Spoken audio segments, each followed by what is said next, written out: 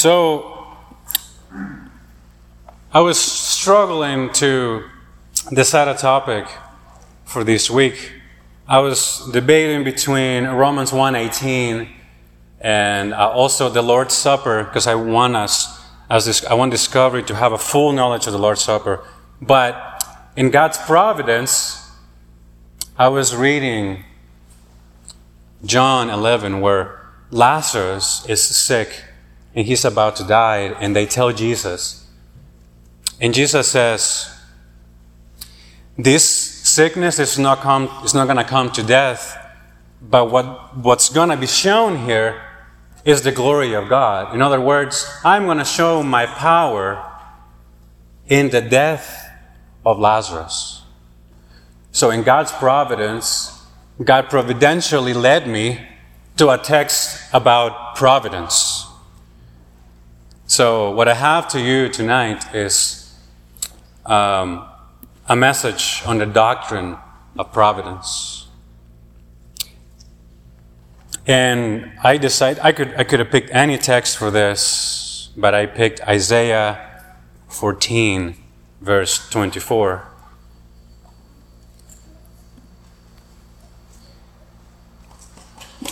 This is the word of the Lord. The Lord of hosts has sworn, as I have planned, so it shall be. And as I have purposed it, so it shall stand. Thanks be to God. So what is the doctrine of providence? The doctrine of providence, as described by the Second London Baptist Confession of Faith, the Westminster, and also the Heidelberg Catechism, which you can find in the Trinity Psalter hymnal. It says that the doctrine of providence is God upholding, directing, arranging, and governing all of the creatures and all things, from the greatest to the least, by His perfectly wise and holy providence, to the purpose for which they were created. How does He do this? And He continues, He governs according to His infallible knowledge and the free and unchangeable counsel of His own will. The way that He governs His creation is by the holy counsel of His own will. The triune God that created all that exists from the moment that He said, let there be light, He has been upholding and directing all of His creatures from the moment they were made.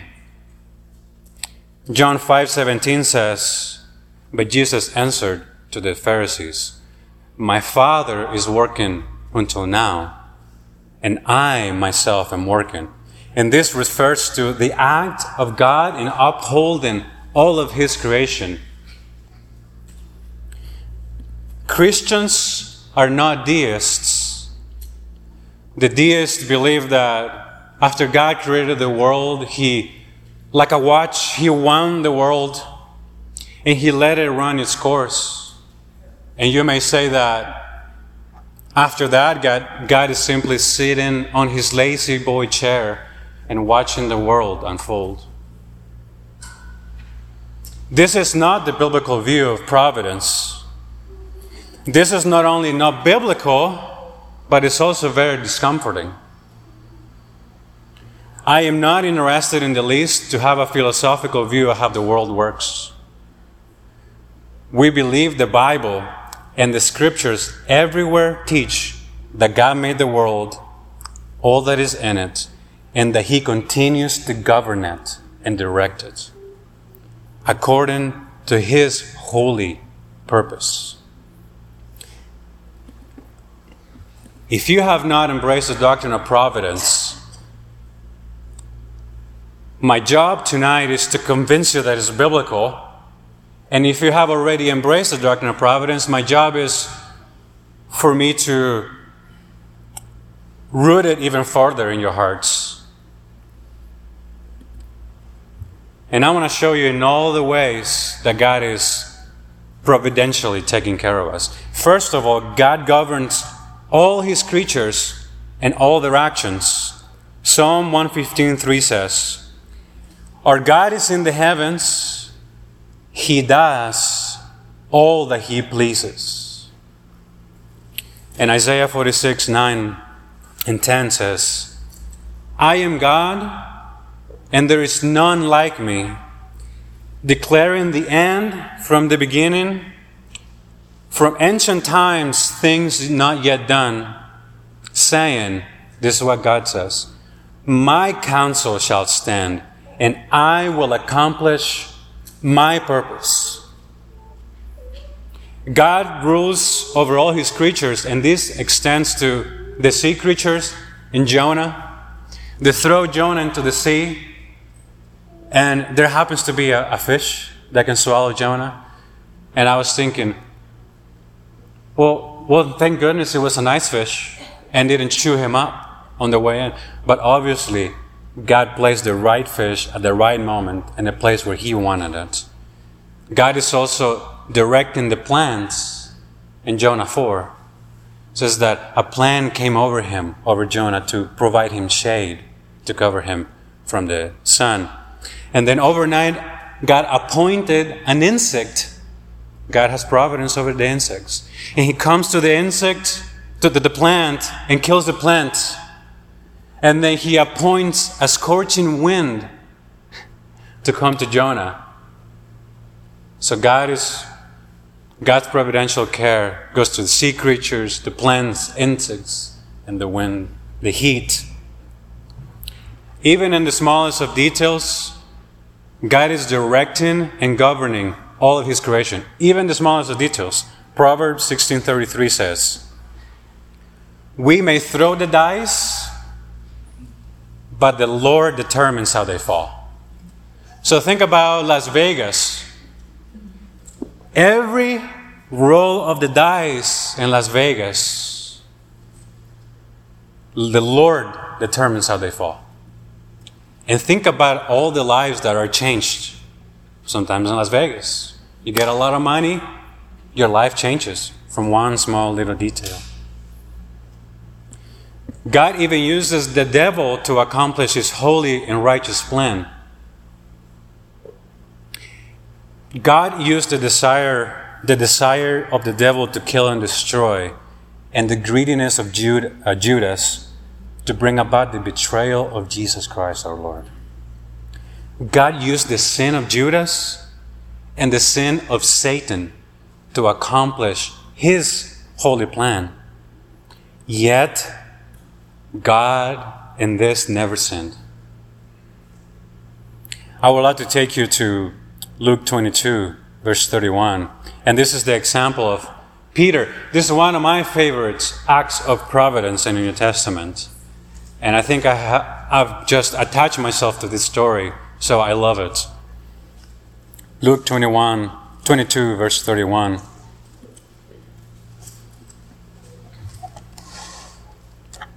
He says, Jesus, "Simon, Simon, behold, Satan demanded to have you, that he might sift you like wheat.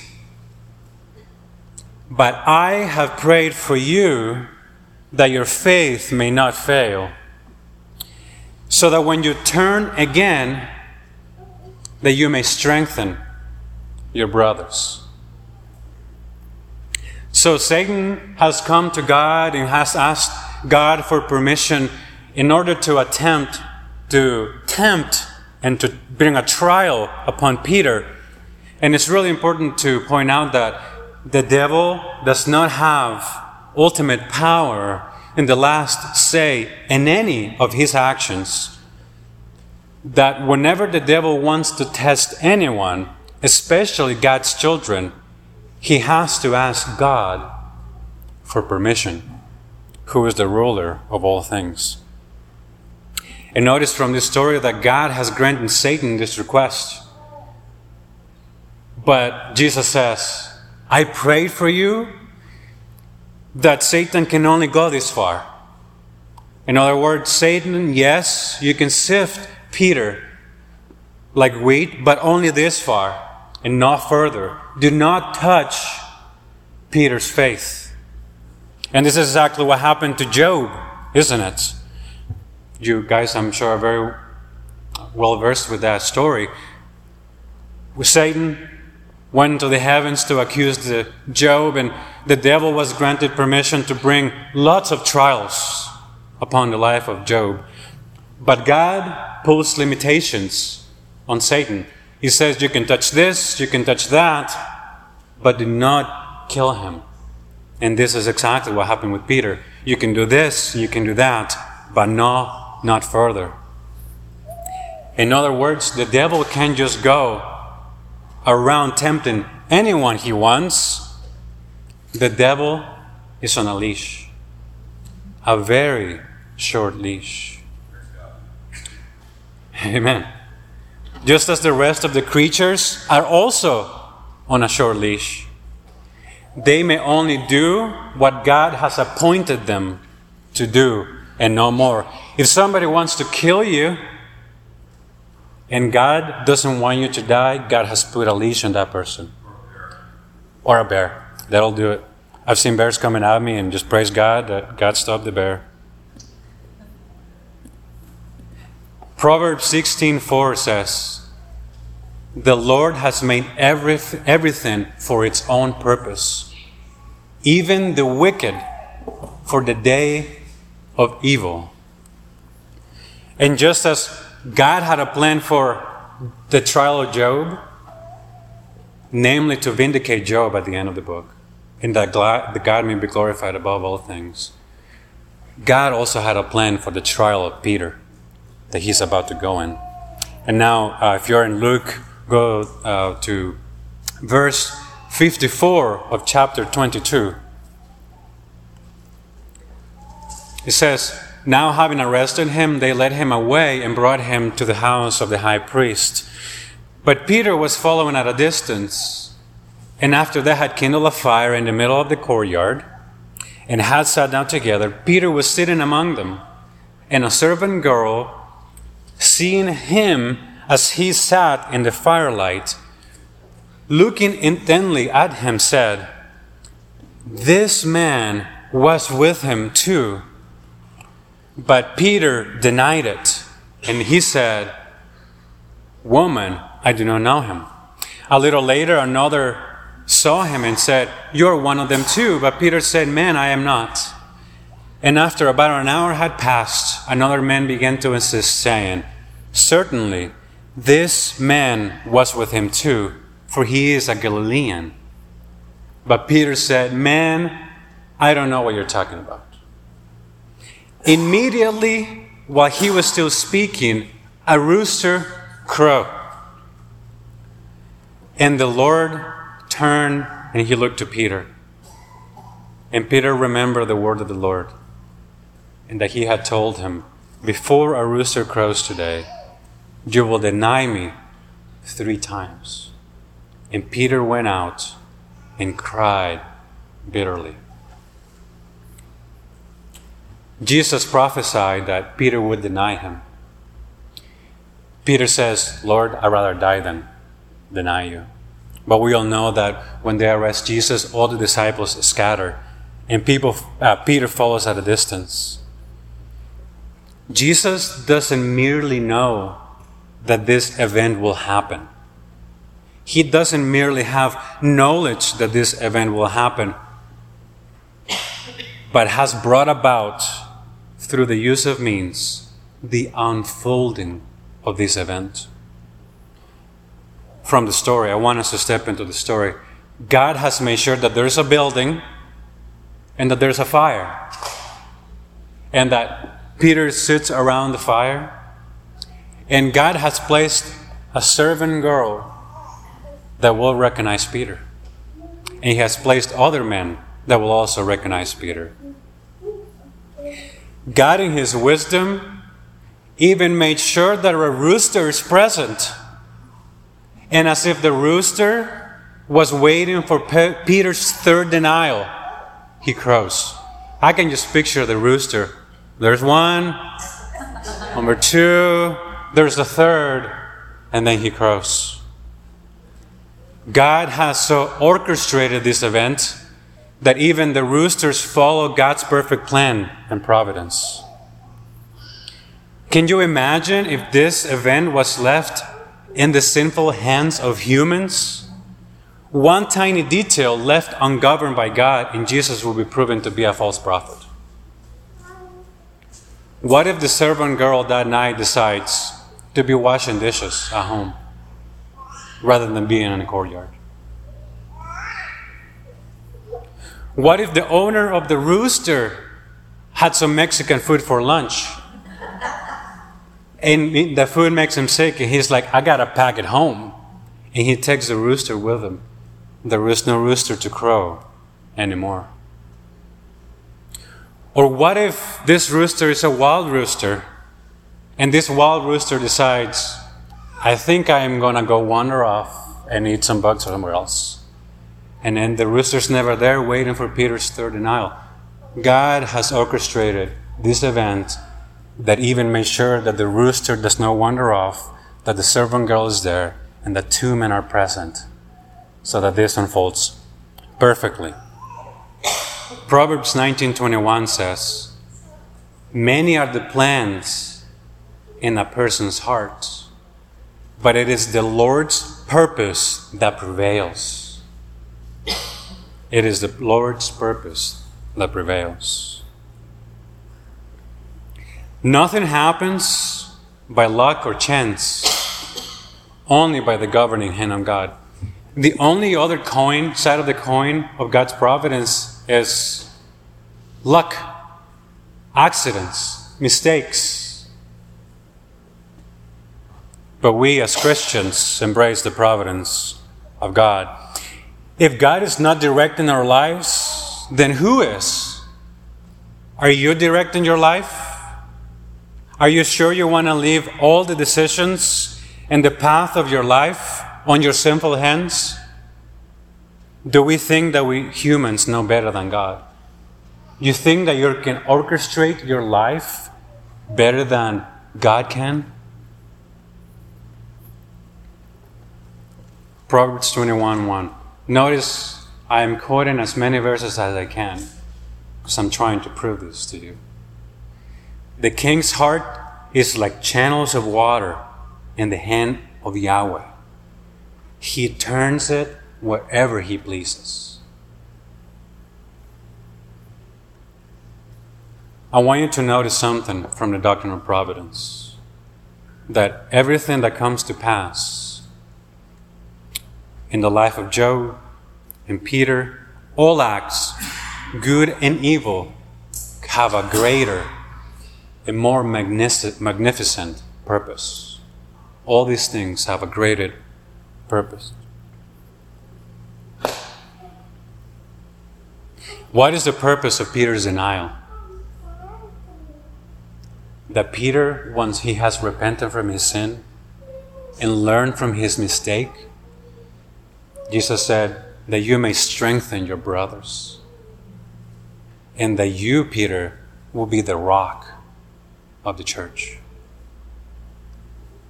When God makes a prophecy, He directs the steps of all the peoples of the earth to make sure that that event comes to pass. Prophecy without the directing and governing hand of God to bring about the outcome is as good as cheese left on the counter in hopes that it will become a pizza. What about the example of Joseph? We all know the story of Joseph as well. Jacob loved Joseph more than any of the other sons because he was the son of his old age. And he made him a robe of many colors. We know the story very well. Joseph's brothers are very jealous of him, and they're very jealous because Jacob, Israel, loves him so much that he makes him a special robe. And, when Jacob tells Joseph, go look for your brothers, and he goes into the field And he can't find them, and their man tells them they're over there, and the brothers see Joseph coming toward them, and they say, this is the perfect time to kill Joseph. But they don't kill him. They put him in a pit. And then a caravan happens to go by so that he may be sold into slavery, so that he may go to Egypt and become prominent and successful. He becomes second in charge in all of Egypt. And then we all know that a famine hits all of the land, and that Egypt has been prepared because a dream was given to Pharaoh. So Egypt is prepared for the famine by Jacob and his family. They got no food. So Jacob tells his brothers, go to Egypt and buy us some food. And who's there to be able to provide for Jacob and the family? Joseph, whom they sold, whom they almost killed. Genesis 50:20 says, as for you, brothers, you meant evil against me, but God meant it for good, in order to do what has happened on this day, to keep many people alive. In other words, just like Peter, there was a greater purpose behind all of this. In the life of Joseph, there's a greater purpose behind all their actions.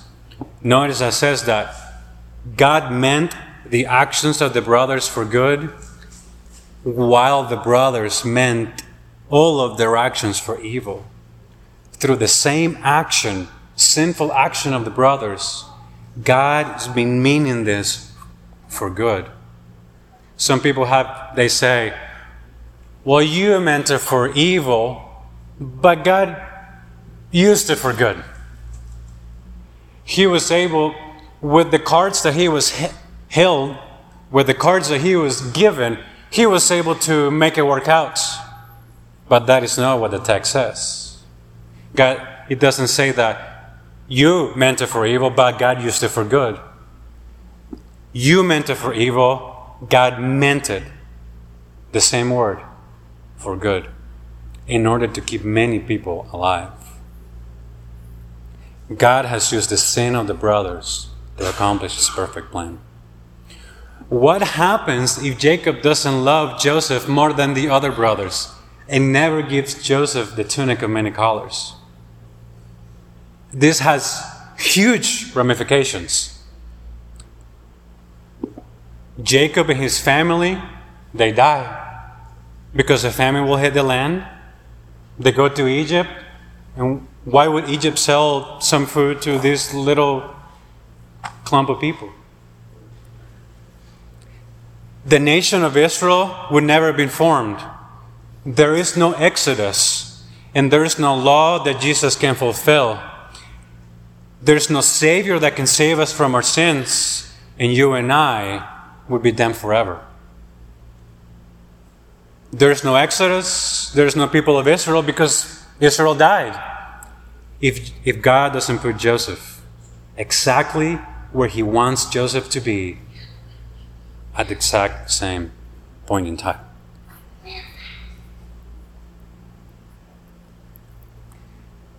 All the details of your life have been ordained by God before you even existed. Psalm 139, we were singing that today. Psalm 139 says, you saw me before I was born. Every day of my life was recorded in your book. Every moment was laid out before a single date had passed. Wow. If that doesn't convince you, I don't really know what will convince you. Every moment of your life was laid out before you were even born.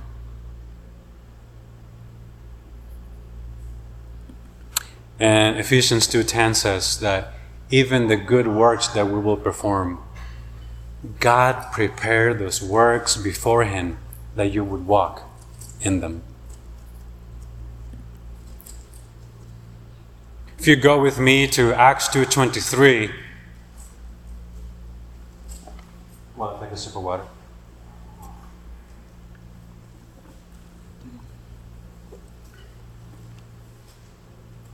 Acts 2:23.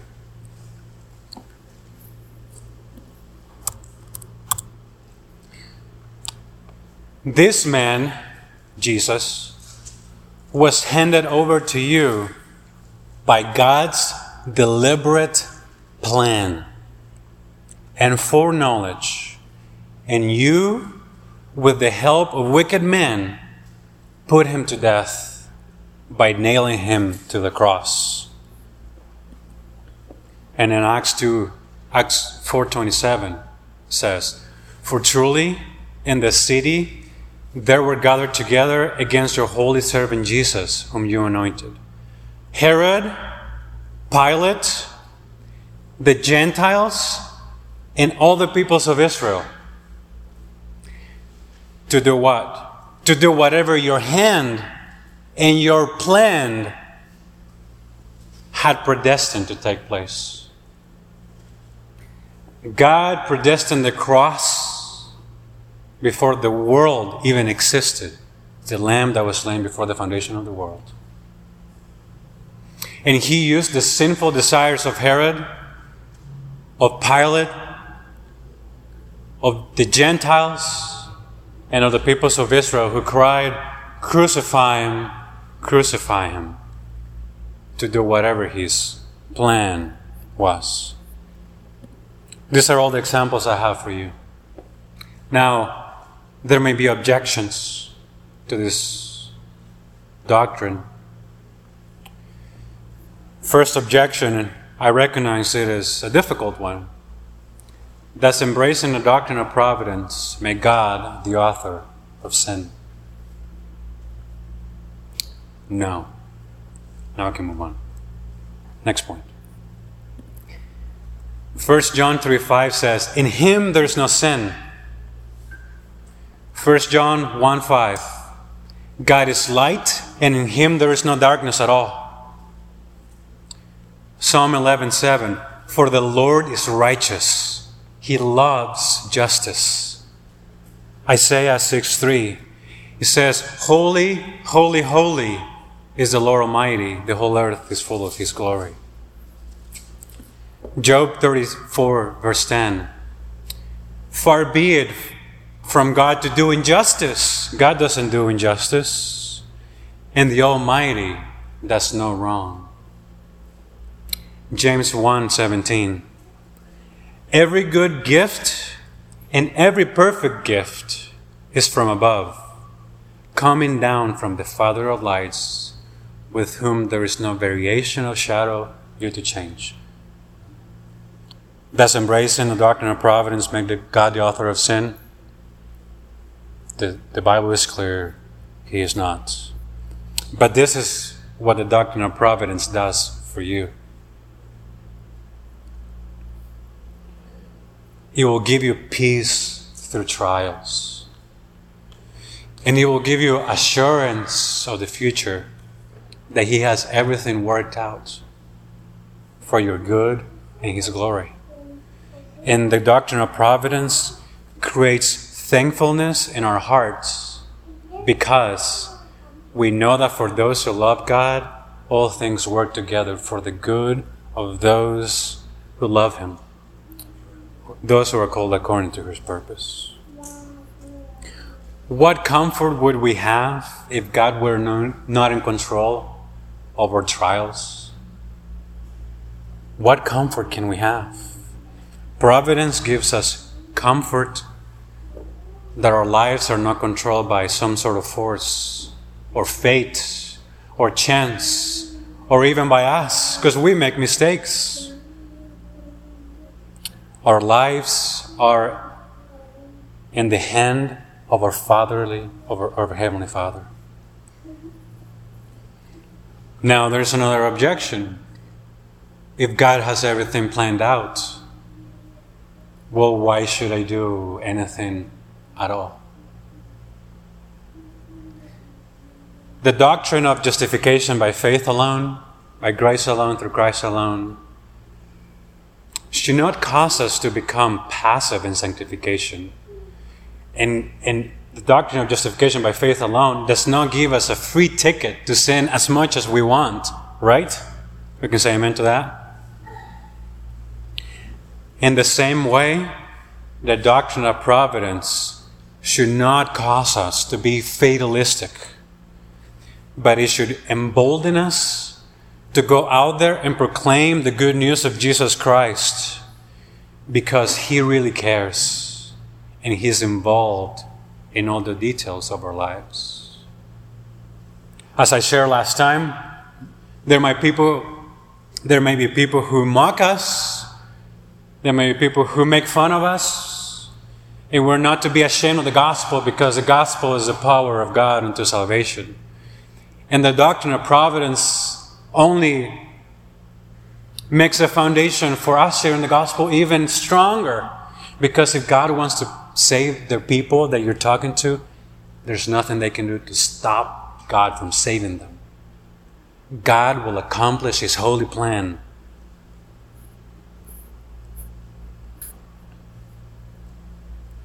The doctrine of providence should cause us to rest and to trust God, and that nothing happens by accident, but that He means everything for our good and for His glory, for the praise and exaltation of Jesus Christ, our Savior. Let's pray.